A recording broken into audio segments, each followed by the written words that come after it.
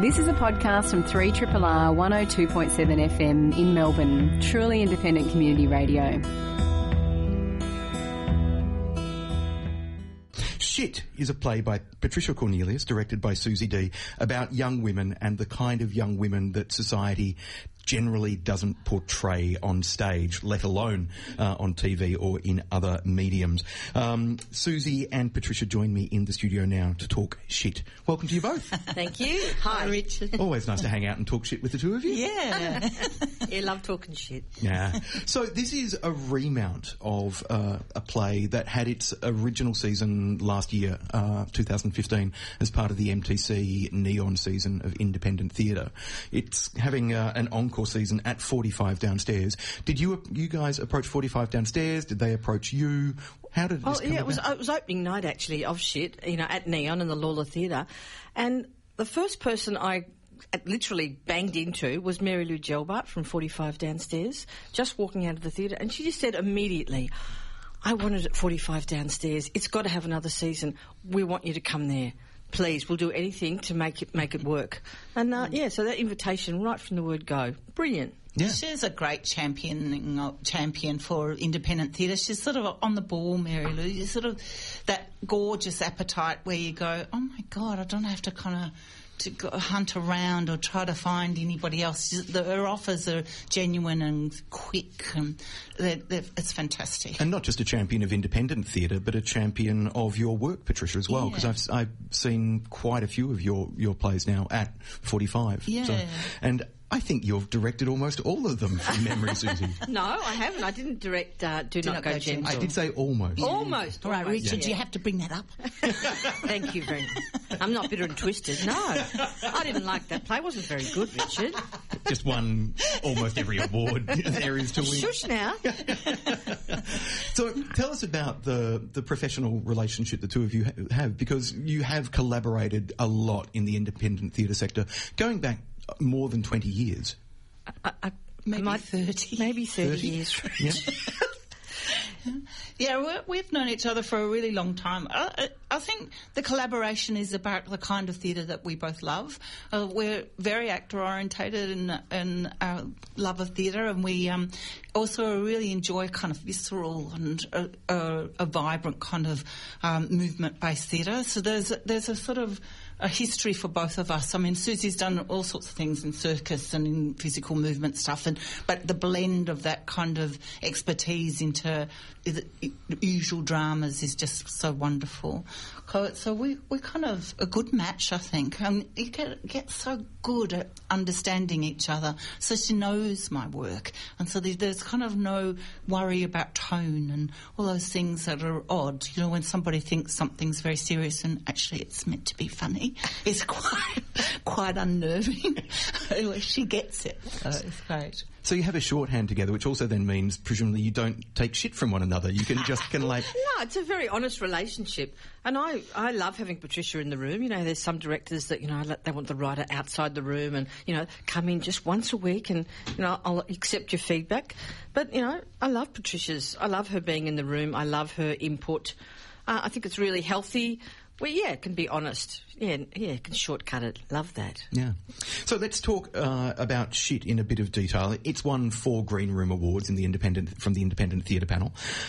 So it's not just me who thinks it's a bloody good play, but a whole lot of other people as well. So it won Best Production, Best Writing, Design and Ensemble Performance as well. But where did it begin? It began in a project where there were a lot of female theatre makers, and it was a project called Lock Up, and it was in a development stage. There were 3 directors and 3 writers, and we were looking at women and the kind of notion of lock up being both metaphorical and real. Women who are locked up literally, and women who are locked up in their bodies or locked up societally and socially. So it was a terrific project that took on different angles because of the diversity of performers and directors and writers. And so Shit was my piece and was my reaction both to the world but to the world of theatre, where you have all these young men in performance that are really wonderful and fabulous and have kind of a freedom and take the space and allow themselves to take the space and have been allowed. Whereas there's been kind of a history of where women have been quite reduced and are not able to kind of freely take that space in such a visceral way. So I was really interested in that. We were all interested in that, how to empower women actually in the space. So I took 3 really, really difficult women, gorgeous, foul-mouthed, mean, nasty bitches who could had to kind of work really hard in that space to seduce an audience to be bothered with them. And luckily, people are bothered with them and by them. Yeah. Well, it's one of the things that just watching the play, I went to see it. I think I went to the final preview before the opening night because it was so popular. I was a little bit disorganised and didn't get around to RSVPing for the opening night. Something booked out. Oh, good. But I'm glad it meant lots of people saw it. But I was sitting there watching these women thinking, these are young women that I would maybe, if I was sitting next to them on a train, I would feel intensely uncomfortable. I would possibly even feel threatened. They're difficult women, they're damaged women, but there is something poetic and beautiful about the litany of language that they unleash in the opening scenes of the play. And then as we peel layers away from them and realise just how damaged they are, but how alive they are as well. Susie, in terms of directing this and getting that balance right between aggression, tension, trauma, and empathy, talk to us about making sure that tonally all came together. Yeah, well, I think it's in the text. I think Patricia's written these really bold characters.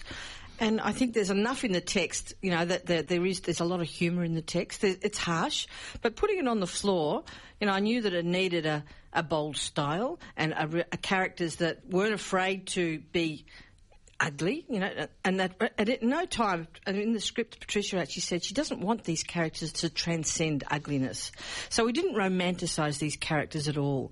And I think the 3 performers that we chose to sort of take part in shit were not afraid to sort of, take on that boldness, that ugliness, and play with that tone of being really brash, really in your face. So I think it was just a process of embracing the text, embracing the characters, and just Patricia's. It had nuance in the text. It goes, it softens, it gets loud, So we just extended those moments, I suppose, and looked at choreographic elements of beauty. At some points, you look at the set and you look at the 3 characters. And there's this framed by these beautiful window boxes, and at one point it's really beautiful, and you feel a lot of empathy for the characters. Next minute, the music comes in, and it takes you somewhere else. So it was just about riding the wave, and we did it. And riding the wave is a beautiful metaphor because it begins with this kind of from memory. I'll have to sit down and try and reread the script at some stage if you'll loan me a copy. Absolutely. But it starts off with this litany of swearing, which I was sitting there going, this is on at the MTC. I love this. This is going to be confronting for some members of the MTC audience, and deliberately so, I'm sure. But there was a playfulness to the profanity at the start of the play, and then that playfulness drops away and we start to see more of a darkness creep into the work. Why do you love swearing? Why do you love writing swearing in your playing? I feel a bit tongue-tied because I can't do my usual, I'm not free with my language on this station, Richard. I like swearing anyway. I could give a language warning to the listeners and you could just relax. Yeah, have to. I think there's something fabulous about the vernacular. It sort of can be really, really funny, and also but incredibly empowering to speak it, and also to hear it. It can be terrifying. So it's sort of an extraordinary strength in it, and also I can't like the way that people are priggish about it. You sort of think, oh, for God's sake, we're a country of swearers. We're as foul-mouthed as it could be, and to be able to win that. And also, I knew I can't have these 3 girls. I know the vernacular. I go on the 86 tram. I hear them. So you can't have characters who don't use it. All of us, I can't clean them up because the authenticity is just ridiculous. Is not there. So, and also I like the challenge of it. So really, the whole first scene, which is quite a long one, is about the vernacular, about when to use it. You know, so one of them warns her that you're not using it well. I loved that the notion, because there's the cliche that's. If you swear, you're uneducated, and it reveals that you have a lack of vocabulary and you're not articulate. And their swearing is articulate. It's so pointed and poetic, as you say, and kind of really deliberate and in your face as well. It's beautifully written. Yeah, and I think sort of like the provocation with a title, like, if you cannot handle shit, the word shit, do not come to this play. It is quite clear that it's not for you. If you're going to ring up all offended, if you're going to find it too hard on your artistic sensibilities about what theatre or what art's about, don't come, because it's a good warning. I mean, I sometimes think it's a bit of a childish sort of title. It was a provocation. Slightly, immature about it. It's called shit.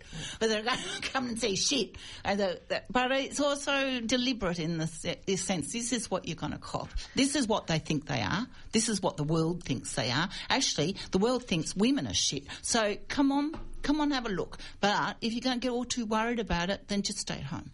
There were stories at MTC when people would ring up to book. They would say, "Can I make a booking for that play? SHIT." I think the box office staff said, "Well, if you can't say the word, perhaps it's not the right sort of show you should be coming along to." Loved it. Nah. And it was very pleasurable at the MTC when, you know, you hear the ding dong, the bells, and then, you know, please, ladies and gentlemen, make your way to see Shit. Shit is now starting. Please make your way to see Shit. It was very pleasurable. If you've just tuned in, we're speaking to playwright Patricia Cornelius and director Susie D about Patricia's play Shit, which is on at 45 Downstairs from the 4th to the 15th of May. It's an encore season. I highly recommend you book to see it, and I'll give the booking details at the end of the interview. Susie, I wanted to ask you about the cast that are performing in this work, because Peter Brady is well known as an actor and is a beautiful actor as well. Beautiful. Nikki Wilkes, I think of more, I guess, as a physical performer in some ways, as well as an actor. And Sarah Ward is best known as a cabaret artist. So it was fascinating to see the three of them on stage and gelling so beautifully as a cast. Yeah, because they hadn't worked together before. Patricia and I talked about the cast a lot, and we knew it was essential to get the three characters right. And I've worked with Nikki on quite a lot of projects, and really, she's done a lot of work in physical theatre. Circusage, she was, you know, a really great, fine comic performer. But I knew she could take on really gutsy characters, and I think Patricia said, I think you even said, "Come on, let's go with Nikki." And so Nikki, I saw her years ago, and you know the thing where you go, "I want to work with her." There's something grand about that. She's, for a tiny little body, she's got this great power. It's fabulous. Yeah, so she was pretty excited, and we thought she was perfect for the character of Billy. And Sarah Ward, you know, we've all seen Sarah play great, bold characters. You know, she was, you know, MC at Circus Oz, Yana Alana, and there's something about her brashness, and yeah, that we loved, and went, let's go for Sarah, and she's embraced it mightily. She's really, I think, I don't think she's done much theatre, but she's a really fine actor, beautifully nuanced, and of course, Peter, just beautiful. She rides the gamut of emotions, and she's really pure and such an honest and gutsy performer. So it was a great combination, seeing them together, and now we're remounting it. God, we laugh. Yesterday rehearsal. It's a blessing to come back and revisit a work, and it's very rare that independent work gets remounted. It's so rare. And I was thinking about it. I'm going, how many times have I remounted a work? Hardly ever. Maybe a couple of times in the last sort of 30 years. So it's really great. So the characters are all there, and now it's the pleasure of just detailing a little bit more, colouring it a little bit more. You know, so it's a luxury. Holding them back. They want to keep going. They want to. It's brilliant. And as I said, we're laughing a lot. The thing about casting, though, is so fascinating, because one of the biggest problems is that the drama schools are getting all these young actors out, and who can afford to go to drama school or are middle class young people, and so to actually find working class or actors, it's not actually being working class is necessarily the thing, but who actually understands that there is a different way of talking and then there is a different sound to it and a different sensibility, and to win that you have to kind of have lived a bit. And so it's actually quite a difficult thing to cast, to find the right people. It's a bit like a play that I wrote that Susie directed called Savages, about those men are tough men and are very recognisable, but they're actually not in your kind of usual on the stage. Yeah, I remember even like auditioning for Savages, we auditioned a lot of men, and it was hard to get the tone right. I can imagine, all those kind of like nicely rounded vowels from kind of actors from exactly. the VCA and Night. It's kind of like, no, drop that a little Drop bit. that. Don't have to hit the consonant. Speaking of other plays that you've directed, Susie, I just wanted to briefly mention Peddling, which is on at the MTC at the moment. It's their kind of family/education show, which you've directed, and which I had the utter pleasure of seeing on Friday night. And again, kind of vernacular and physical and vibrant. South London. Very South London. Yeah, South London, working class boy. Yeah, who's a brilliant actor, just really gifted to have Darcy Brown as the performer. Yeah, that's again, it's a working class gritty piece, but he really he did his homework and he really embraced the language and really sort of sat in the character. Sort of a bit of a method actor, which, I don't mind a bit of method acting. Method. Yeah, so I feel really proud of that because that was a piece that, is a beautiful text as well. It's like a long poem, sort of a bit sort of a rap orientated, rhyming verse. And so I think, that was allowed me as a director to sort of pull it apart a little bit, but also detail it and really attack it physically. He's an actor that wasn't afraid, again, a bit like the Shit Girls and Savages, to go there physically, to jump in the deep end, be really brave with your body. And I just get so much pleasure working with an actor who, is going to use their whole body and their voice. And sure, we don't want it to become too crazy and too busy. It's a beautifully distilled piece, but you can feel it. You can see the sweat, but you can feel it in your bones when the text is played out like that. So I'm proud of that piece as well. Peddling. Yeah, on now at the MTC in the Lawler studio, and before it goes off to regional Victoria, I believe, up to Mildura and elsewhere. So people should go and see that, and they should also go and see Shit, which is on at 45 downstairs from the 4th to the 15th of May. The venue is 45 downstairs in Flinders Lane at 45 Flinders Lane. You can book by calling 9662 9966 or online at www.45downstairs.com. I'm really looking forward to seeing it again and looking forward to refamiliarising myself with Billy, Bobby and Sam, the three young women kind of the play is about, who are damaged but they're still kind of alive and passionate, and it was an absolute delight to spend an hour in their company. So, Patricia, thank you for joining us. Thanks, Richard. Susie, thanks for joining us as well. Thank you. We'll catch you in another time, and I look forward to seeing what the two of you cook up next. Yeah. This is a podcast from 3RRR 102.7 FM in Melbourne, truly independent community radio.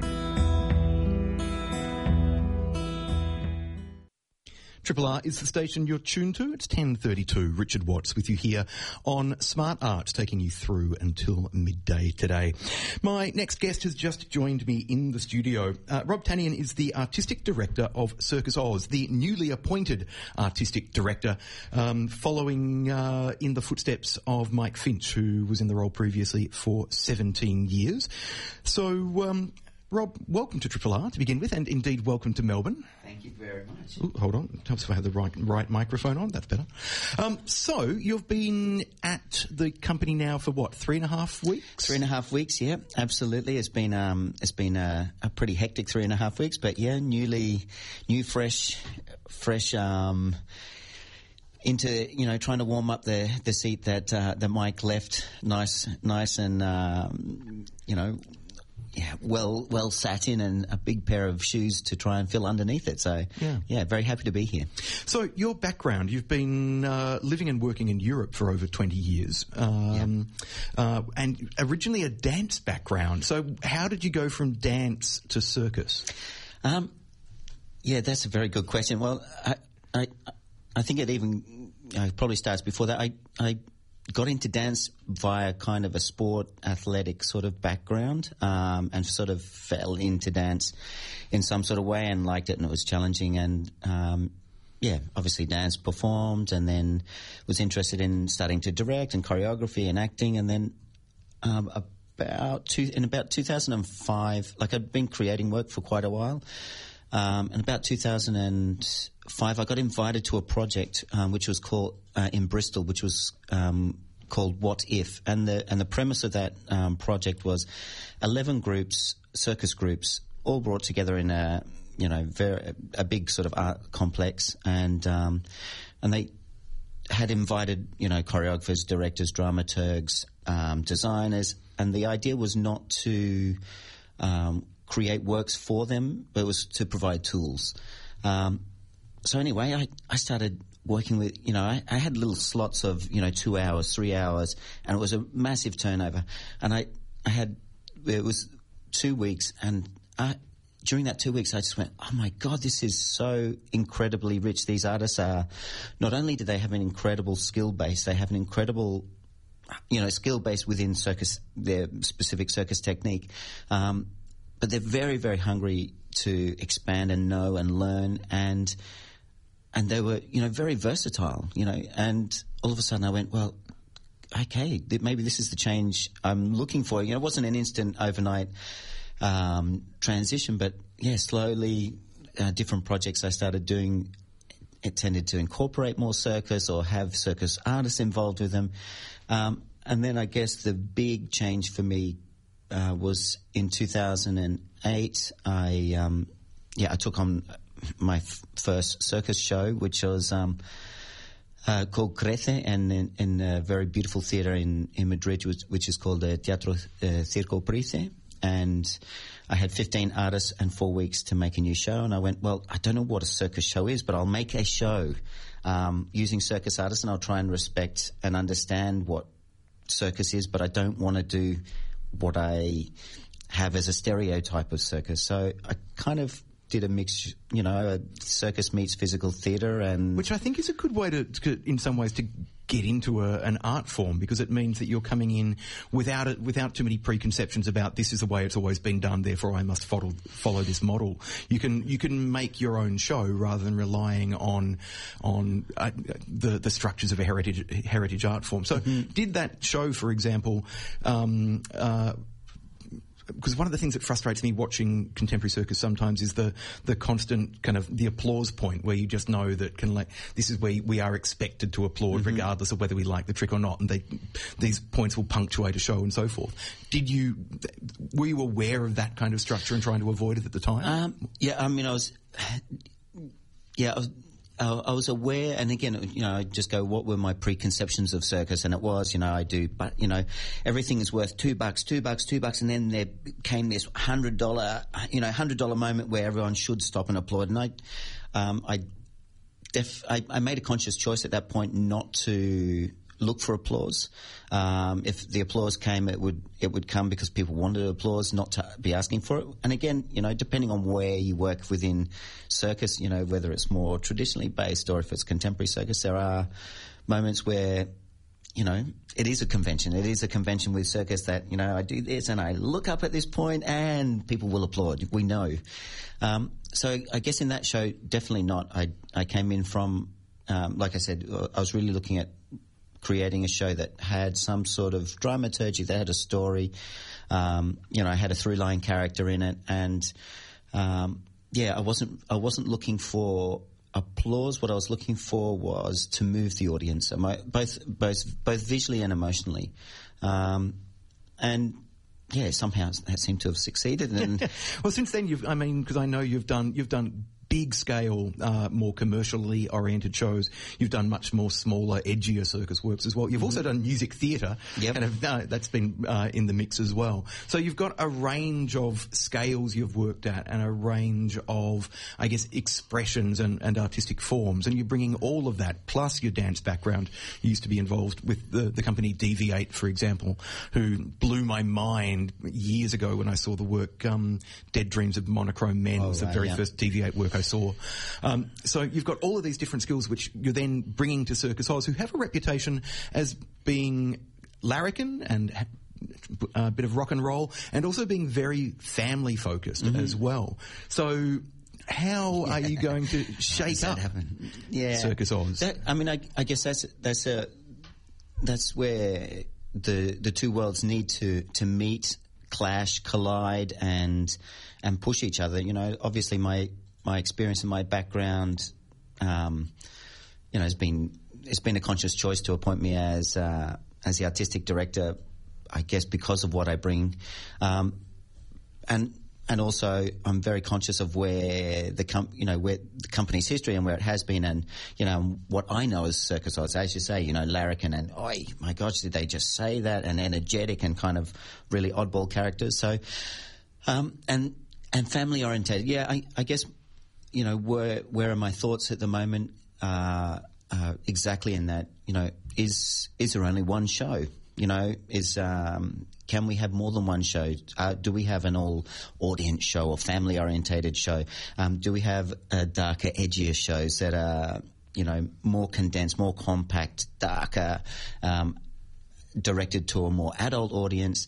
Do we take circus at, where I really want to open up as much as I can, not only the process of work that the company has had, and when I say open it up, I also mean open up my process, to receive, definitely I'm not coming in with a carte blanche and go, okay, right, whatever you've been doing for 37 years, that's finished now and here I am. No, I want to, respect the history and take on things and learn, reconnect with Australianism. Obviously, I have been, I'm kind of like a plastic Australian at the moment. I'm going, I'm Australian. Am I? 20 years out of the country's, a little bit of time. And speaking Spanish for a lot of the time you've been away as well, which presumably changes the way you think as well, because when you immerse yourself in a different culture, slipping back into old habits, old languages, and expressing ideas and even formulating those ideas does change. Yeah, definitely. Yeah, it was a massive learning curve. I was living in Madrid for the past 8 years, and obviously directing circus, and most of my circus direction has been in, my technical language for circus is in Spanish. So all of a sudden I find myself going, oh God, I don't know what that's called what do you call that in English? But the great thing about that is, having exposure to different cultures.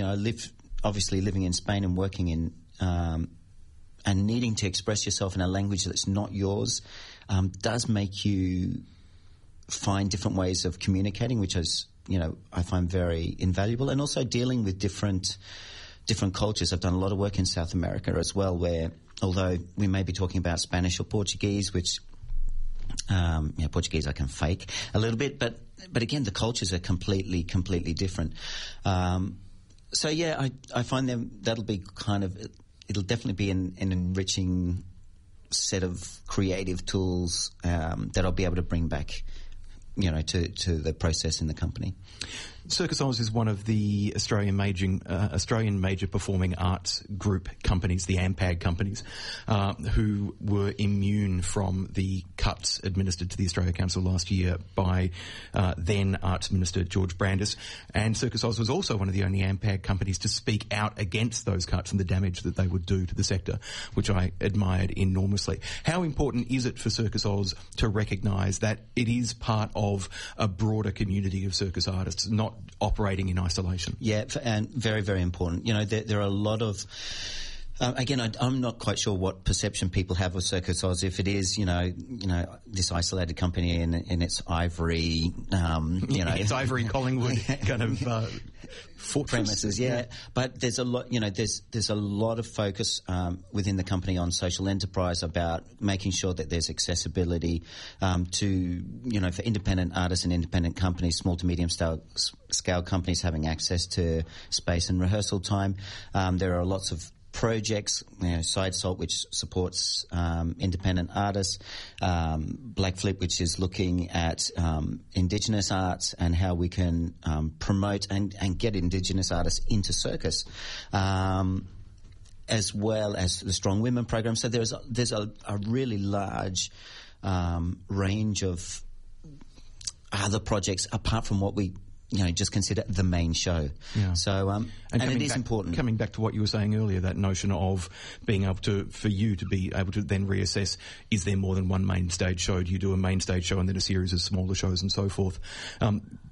Having the freedom to do that is great. And also my understanding of the company is that when Circus Oz moved to Collingwood, there was a lot of consultation with local circus artists who might have had their own workshop space that they would then hire out. And suddenly Circus Oz moves in and with a much bigger kind of studio. So I know the company was going, right, we don't want to tread on any toes moving into Collingwood. So for me, certainly there's a real sense of Circus Oz being connected to a broader circus community in Melbourne and Australia. What about the traditional circus community? Because often when we talk about circus in Australia, the focus is on new circus, in inverted commas, or contemporary circus. So what about the traditional family circuses that are still touring the company? Would you like to see more connection between them and Circus Oz? Yeah, just based on my experience, I'll jump to this in a second, in Madrid. But yeah, personally, definitely, I think there's a lot to learn between. Where are the origins of circus? That traditionally they have come through a lot of, family circus touring shows, which has obviously then been broadened out. When new circus turned up, I felt like the traditional circus, as segregation began to evolve, and there does tend to be a bit of judgment. That's trad circus, and what I feel right now, especially in Europe, and having worked in Madrid, some of the most exciting contemporary circus performers are now the new generation of family or traditional circus artists who are, let's say from 18 to 24, 25, and there's a huge wave of those artists arriving now who have incredible technique, they have amazing performance skills, and they have great contemporary numbers. And all of a sudden, and this is what I quite often, had said to, to different circus institutions in Spain, around Spain, in Spain, going, don't contemplate your navel too much, because there's another generation that's arriving here, and we should be talking. Yeah.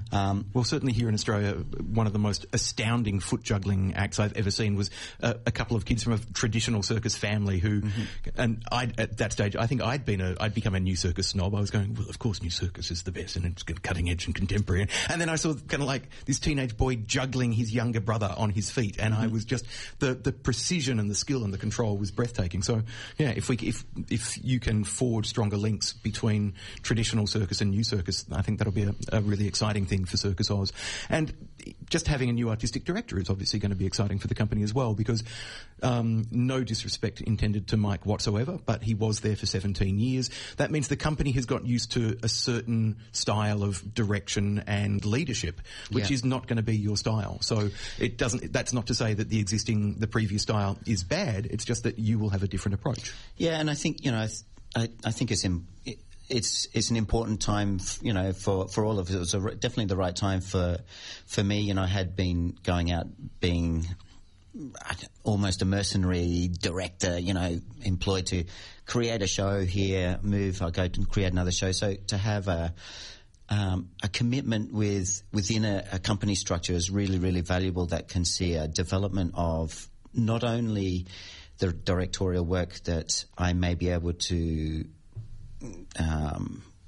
share with the company, but also about the ideas I might be able to bring in. I think what's really important is that everyone's open to new processes. And sometimes that may be uncomfortable, and I think it's good to be uncomfortable. You know, the times that we do go, well, this is it, I've got the formula. You know, when people often ask, you know, what is, do I have a formula of how I create work? And I go, well, no, actually, what I want to do is create a good show, and if that show requires, I don't know, 3 singers, 2 circus artists and a comedian, then that's what I need to use. I don't want to feel like I've got a formula. And I have to say that that way of thinking really harks back to my time working as a performer with Lloyd Newton and Deviate Physical Theatre. You know, he made my first show with the company was Enter Achilles, which was a cracking show. And the next show I created with him was called Bound to Please, and he really said, you know, he said to me, look, I know I could copy this formula, I could sell it around the world, but I'm not going to be pushed artistically, so I'm going to go in a completely different direction. And I really respected that. You know, it was a very hard process. It was a very different show, but I think they're the sort of seeds that you carry with you, you know, as a budding performer that then you take into how you direct. We're speaking with the new artistic director of Circus Oz, Rob Tanian, who's been with the company for 3.5 weeks, was appointed in December and has just recently arrived in Australia, and I'm sure has had a hell of a lot of meetings and a lot of conversations over the last few weeks. I did quickly want to mention the new Circus Oz show 2016, which will be on in Birrarung Ma from the 15th of June to the 10th of July, currently in regional Victoria, I believe. You're not directing this show, which is good. It means that you get to spend this year not having to think and make a brand new show, but just think about the company and its role and what it does. Annie Davey is directing 2016. Where is it at the moment? Because I know it opened in Warrnambool about a week ago. Yeah, opened in Warrnambool, and last night in Horsham. Finished with a voluntary standing ovation. We didn't put anything under the seats. People jumped up, and I think that's a really good sign. It's a pretty exciting new show. Obviously, it's tightening up. It's finding its feet with an audience, but it's a really solid show, and it'd be really worth coming and checking it out once it gets here to Melbourne. Well, I'm definitely looking forward to checking it out, and I'm looking forward to checking out what you do with Circus Oz in the coming years. So, Rob, thanks for joining us here at Triple R. And thank you so much. Chookers for not only for this season of 2016 for the whole company, but for the coming years as well. Great, thank you. This is a podcast from 3RRR 102.7 FM in Melbourne, truly independent community radio. And I'm joined in the studio now by actors Zara Newman and Mark Winter, who are currently performing, well, not currently performing on stage, but currently working in a season of the Melbourne Theatre Company production, Miss Julie. Welcome to you both. Thank you for having us, Richard. My very great pleasure. Now, Zara, I think the last time you were in a Red Stitch play, maybe? No, I was not. I think the last time I was in was for The Effect, probably. Okay. Yeah. A couple of years ago. Yeah. No, I haven't been in Melbourne for about a year and a half. What have you been doing? I've been in Sydney, actually, working as an actor must travel around. So I've just the last year and a half, I've been in Sydney doing work at Belvoir. Great. And STC. Yeah. Cool. Well, welcome back to Melbourne. Thank nice you. to have you Thanks. back with us. It's good to be back. And Mark, last time I caught up with you was an MTC production last year, Birdland. That's right. What have you been doing in the intervening year? Well, I went up to Sydney also, did a production of King Lear up there with the STC, which was another fascinating project to work on.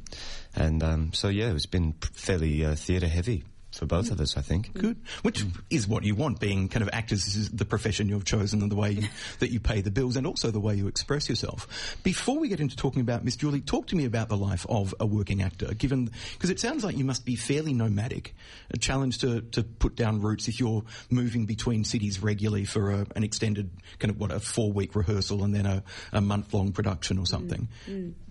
It is fairly nomadic. I guess it's sort of what you have to do, though. I mean, the industry is kind of flooded with so many capable artists, and there's so little paid work. And so you're a little bit at the mercy. I mean, if you're going to be an interpretive artist, there's also options, if you want to make your own work. And, in that way, I think if you want to be more in control of where you are, you can make your own work and choose to stay in a state and, form a group of people around you that, and sort of generate your own traction. But if you're working certainly in the commercial, subsidized theatre realm, then you're definitely moving around. And even for television and film and stuff, you still have to move around a lot. But it's also great. I mean, it's also kind of what I like being, as an actor. I like being transient, and I like getting to go and live in Sydney for a bit and come back to Melbourne. I haven't had a Melbourne winter for a while, which has been nice. Well, it hasn't got to winter yet. But it's been very kind of late. Yeah. Yeah, I mean, ultimately, I think it'd be nice to one day be in a position where you can live wherever you want, and, people will just fly you where they need you. But, certainly the nomadic lifestyle of it is, it's really interesting. You're just always kind of on the move and, always dipping your toe into all these different projects and different worlds. So, yeah, it's a fascinating life. It sort of sometimes can keep you in a bit of a strange adolescence because you don't necessarily just set your roots and then grow from there. But, I think it has its pros and cons, this way of living. Well, let's talk about the current play that you've both dipped your toes into. Let's talk about August Strindberg's Miss Julie, the current MTC production, directed by Kip Williams. What was it about this production, not just this play per se, but this production of the play, that made you both want to get involved? Well, firstly, I think the play is just the most extraordinary proposition, and it's deeply problematic text. It's Strindberg sort of notorious for his rampant misogyny, which is, contained in this work. So coming to it, you get a bunch of great artists in a room who really want to try to make something of this work, and, I guess we had to ask ourselves some pretty heavy questions about, what is this play about, and what are we going to do with it? But essentially, it's a battle of the sexes in many ways. It's a look at repression, both gender and class repression, and it's sort of like a cage match between these people who just sort of tear shreds off each other, and in trying to get what they want. Yeah, I think, for me, it certainly, I was overseas at the time, and I was cast quite late in the process. And for me, with a lot of decisions, as I've sort of gotten older, a lot of the decisions about whether or not to do a project really have to do with, a lot of the times, the people involved, because... that's part of making a work is about the theatre of it. I'm sorry, the community of it. So for me, it was about getting a chance to work with Kip again, and getting a chance to work with Mark, who I've known for a while and always wanted to work with. And also something that Kip had said to me in our very early discussions about him wanting to look at the relationship between the two women in the play and trying to flesh that out and really give that relationship a chance to have its own story. So that was sort of what drew me to it. Yeah. Now, the play was written in 1888. This version of it that the MTC is staging is not set strictly in that period. It's been updated slightly just after. The kind of the turn of the 20th century, the dawn of the 20th century. But so there's nonetheless a strong sense of period about it. But the language is decidedly not period. The language is very vernacular, very contemporary. Tell us about who did the translation and who... So the translation was done by, I cannot remember her name. She's Nina. Nina. Her name is Nina Tiersen or something like Nina that? Tiersen, something. She's a Swedish colleague of Chris Mead's, I think.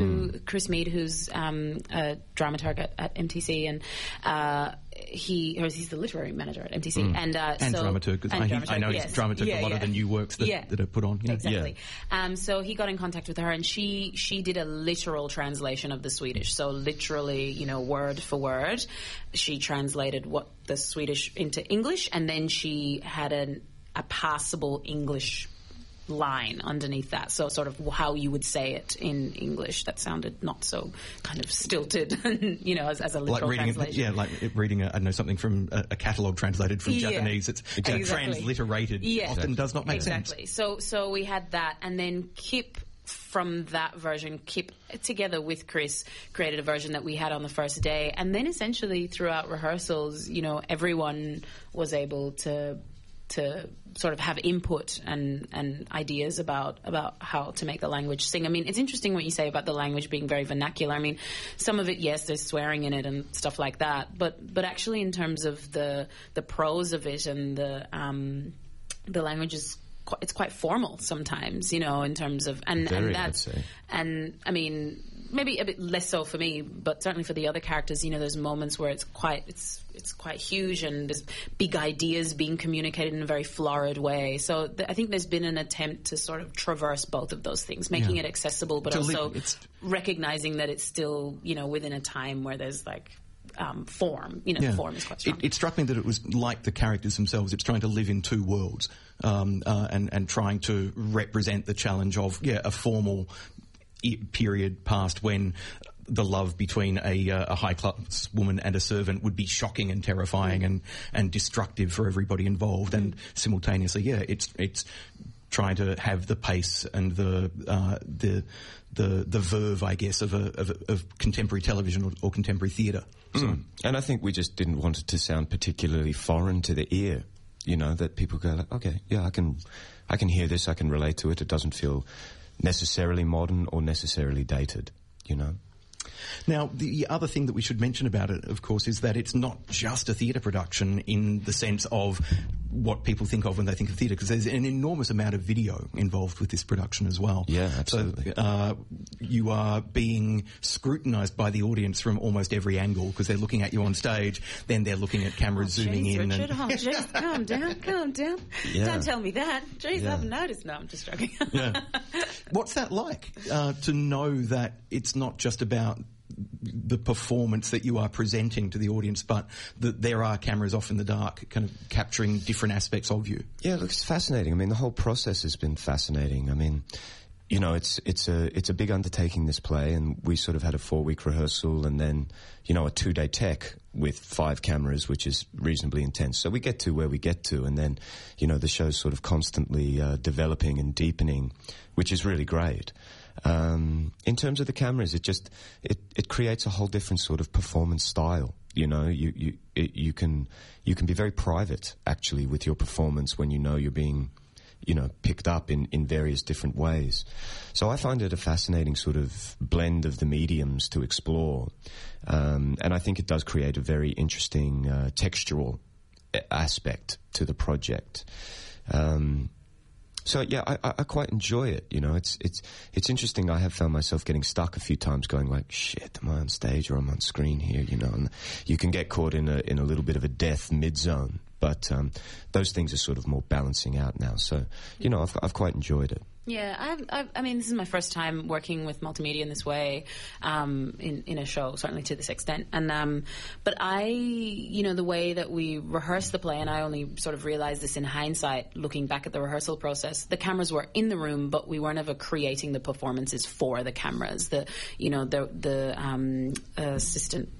assistant director was sort of, you know, making notes about what the shapes that we were forming in the rehearsal and about how that would work for cameras, and Kip was sort of doing that as well while we were working. So for me, I never felt sort of hindered by the cameras. You definitely became more aware of it during the technical, you know, when we were doing the technical rehearsals. But yeah, I quite like the intimacy that it affords, but I think it's really interesting from a directorial point of view. I mean, I'm not a director, but certainly how he's directing the audience's gaze. You know, it's a different sort of stage picture, or it's a different way of directing where the audience focus goes to. You know, because when you're just doing a traditional play, you know, you have to work a little bit harder to show the audience where to look. You know, if you wanted to look at someone who's not speaking for a monologue, you have to work a little bit harder. The cameras allow Kip to have a bit more freedom and to shoot the eye, towards something else. And the whole idea behind the cameras was this idea that these people are being watched. They are being scrutinized. They are in a microcosm in this thing, and it's a little pressure cooker, and people are slowly getting closer and closer, and the ramifications of their actions are going to have big consequences. So that was the sort of dramaturgical viewpoint that Kip was taking with it. And which is reinforced visually as well, not just through the cameras, but through the glass-walled set. Exactly. These people are in a fishbowl, essentially. It's a fishbowl, yeah. And they're slowly being brought up to the boil. Yeah. So, although, Zara, your character, to a degree, is outside of some of that tension. You kind of you facilitate some of the drama and observe some of the drama, but are not so closely caught up in the power games that are playing out in the kitchen to a degree. Something that we talked about was, because in the original text, and Strindberg wrote this in his introduction to the play, that he wrote the maid as the moral voice, the observer of these, selfish people who then stands in judgment of them, and she's the voice of religion and moral righteousness. And, for me, I want to play something a little bit more interesting, something a little bit more three-dimensional. So while that may be the function of the character, in the playing of it, you're going to do it for 5 weeks, you kind of want something a little bit more rounded. And something that I talked a lot to Kip about was that actually, this person, while outside of it, needs to represent the human ramifications of the actions that these people take, and the decisions that Jean and Julie make in this one night. This journey that they go on has repercussions for people on the outside, and that's sort of, making it a human thing. Yeah. We're talking with actors Mark Winter and Zara Newman about the MTC production Miss Julie, which is on at the moment at the South Bank Theatre until the 21st of May. Zara, you just mentioned your character is the maid. I must admit my political hackles went up a little bit going, an actor of colour has been cast as a maid. Again. Yes. And I asked Kip this question. I hope he doesn't mind me, saying this on air. He shouldn't. But I did say to him, because initially when I heard that the play was being adapted, I thought, we're going to do it contemporary. So, before I even had my first meeting with him, I had all these questions about how we're going to bring it forward, and it's how we're going to make everything relate to a contemporary audience. And he said to me, no, we're setting it in, 1910. And the first thing I said to him, one of the first things I said to him was, am I playing the black maid in your show?